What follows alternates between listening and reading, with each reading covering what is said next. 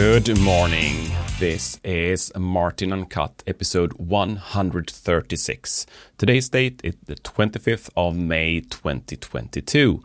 And today's episode is creating an offsite NAS backup. So today I am continuing the story I talked about on this Monday, where I talked about the NAS upgrade and some other things I did. And today I'm also doing a test. I'm actually gonna try to record this and publish this on YouTube as well. But there is no promises around that. So if you go to YouTube after this has been released, you may find it or you may not find it depending on if it worked or didn't work. So NAS then. A NAS is a fantastic thing to have, and you really don't need to worry anymore about running out of space because it's super cheap. And if you get close to running out of disk space, you just go to your favorite hardware store and you buy a new drive. And storage is fantastically cheap these days, and it's probably just going to be cheaper and cheaper as time goes by. And when I say cheaper, I mean the price per megabyte, or I should probably say the price per terabyte, because that is the sizes or the amounts of storage we are talking about today. So it's not, however, just what we say in Sweden, gold and green forests. And what that really means, it's not like the land of, what's this called, like milk and honey, maybe, land of milk and honey. You also need to keep track of all your data and make sure it's so safe and secure, because you don't want to lose it, right? And best practices around data is that you actually back the data up, and you back the data up offshore.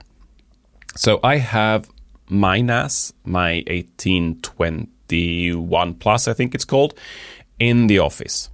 And I can get to my NAS from anywhere because I have a VPN connection set up between the office and my home. So that's just there. I don't need to worry about it.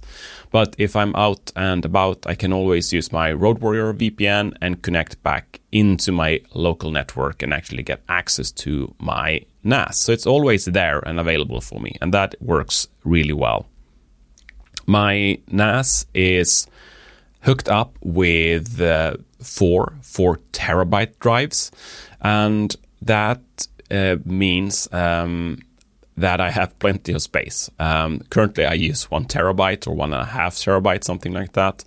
But since I'm running my NAS in a RAID configuration, and it's called SHR, it means Synology Hybrid RAID, I get around 10 terabytes from these 16 total terabytes that I can actually use. And that is actually good enough for me. I don't need that much yet. But when I need more data, I can just put 4 more drives into my unit. But of course, I need to back this data up, because if whatever happens, the NAS can die. As it is now, 1 drive can die, but my NAS will still be there up running and my data will be safe. But the office can burn down, or there can be a burglary. Someone can crack a window, go inside and steal my NAS. And if I don't have the data somewhere else, the data will be gone. So, of course, I need to back this up off-site. I need to move the data to a different location. And the approach that I and my good friend Michael actually did is that we fixed another Synology. Or Michael actually had, this is crazy, we had our NAS laying around. So Michael had a 920 Plus, I think it's called. It's very similar to the one I have, but it just have 4 bays inside. And he just have that over. But we didn't have any disks, so I went online and I bought 3 16 terabytes of data, and that is like so much. It's crazy much data.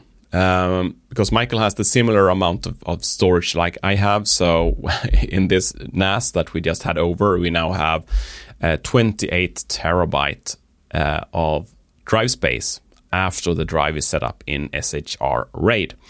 And that is plenty. And what we're going to use this other NAS for, it's just to house our backups. So we're going to back our NASs over the network to this third backup NAS. And that means that we can actually have multiple disk failures. I can have multiple disk failures at my NAS in the office and still have failures in the backup NAS, and the data will still be safe. I can have someone, breaking into my office, stealing my NAS so the house can burn down. I will still have my data safe somewhere else. And that is really nice. And the interesting thing here is that you can do this in many different ways, of course. But since I have a VPN network set up, I can easily just back up through the tunnel. And we don't want to expose this data over the network. So we have actually set up VPNs between us. So Michael can connect to me, and I can connect to Michael, and we can back up over these VPN networks. So we have a private network that is safe and secure, but connected over the public internet. So we then set this up. So I have this third Synology set up somewhere that is not in my office, and we both connect to it, and we use a tool in the Synology toolchain that is called Synology Hybrid Backup. And that is a small application that runs inside the NAS, because the NASs are really powerful. It's actually small servers today. So we can install software into these servers or into the NAS. And we opted to use hybrid backup or hyper backup because hyper backup is from Synology and it's quite well used actually. So in the office, I have this hyper backup running. And what it does, it's actually a client that is then connecting to the server side. And the server side is then the backup server. Hyper backup is super easy to set up. So essentially you just start it on the NAS and then you choose where you want to back it up. So I chose the backup NAS then, and then I log in using the Synology login. It looks really like OAuth 2, but I'm not sure it is OAuth 2, but it's something. So I log in with my credentials on the backup NAS. And when I've done that, I choose, okay, where do I want to store my backup? So I can choose a shared folder, and I can name my backup something. The next step is I can determine when and how often my backup should run, and how much backup in the history it should save. And that will, of course, impact how much final disk space this will take. Synology Hyper Backup is also using something called Delta. That means that it will not back up the same data over and over and over again. It will only back up data if something is changed. That means that it will essentially transfer less data over the network, and that is good. And the other step you do here is also that you can tell Hyper Backup to encrypt the data on the client side. So before I send my data over the wire into the backup NAS, the data is actually encrypted. So when it lands on the other NAS, it's encrypted and I am the only one that can have access to it. So I've set all that up and started it, and the data is just flowing over the network into this NAS. If I now go into the backup NAS, I run something here called Hyper Backup Vault, which is another application. And that is, there is no configuration to this. You just install it and it's there.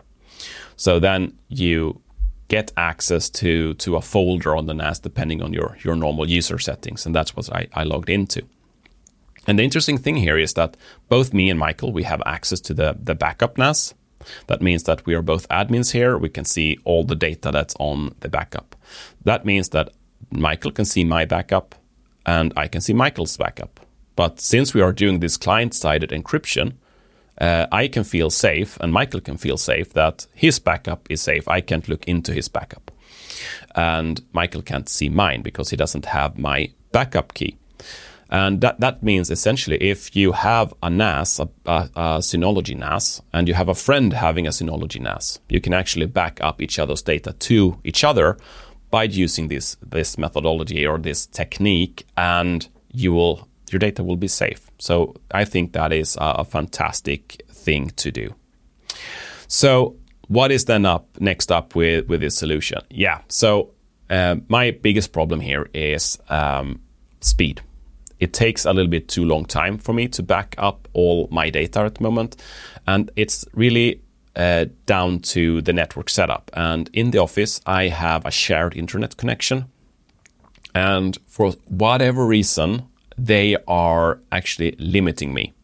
So when I set this up first, I got, I think, around 300 megabits per second, and that would be okay, right?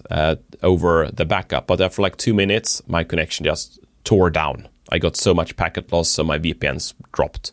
And a few minutes later, the VPNs got up and 200-300 megabits again for a few minutes, and then it broke down. So they are limiting me.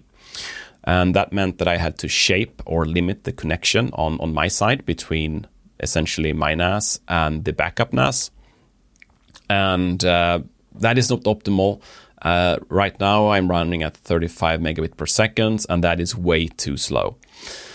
Data comes over, the backup's being done, and as far as I know, the backup's going to be fine, but it's too slow. So I need to do something with the connection here in my office. So I need to speed that up. So that is the next thing for this project. So essentially, I need to order my own connection to the office. And that's quite cost effective to do. So I'm gonna aim for a gigabit up and gigabit down, and then I should be able to probably shoot like 800 megabits through this connection if I limit it a little bit, because I don't want to, when the backup runs, I still want to have capacity on both sides of the connection. So I can still use the connection in the office and the connection where the backup NAS is.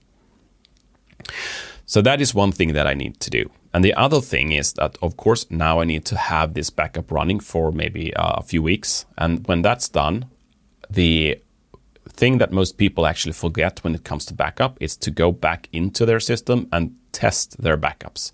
So I'm going to do an experiment to actually restore data from my backup out to somewhere.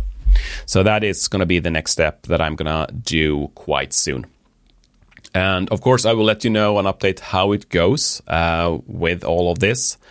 But I think that's where we are ending today's episode of Martin Uncut. I really hope that you enjoyed this episode. And if you did, why not recommend the podcast to a friend or a colleague that is also a little bit nerdy, just like me. Tomorrow it's Thursday, and that is a public holiday in Sweden. So there will not be any episodes released or recorded of Martin Uncut. But I'm back in the office on Friday, and I'm probably going to continue this story to talk about when me and Michael destroyed my network at home.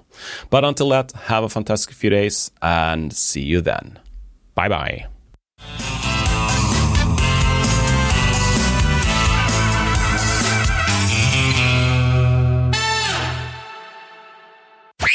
Martin Uncut, your daily technology dose.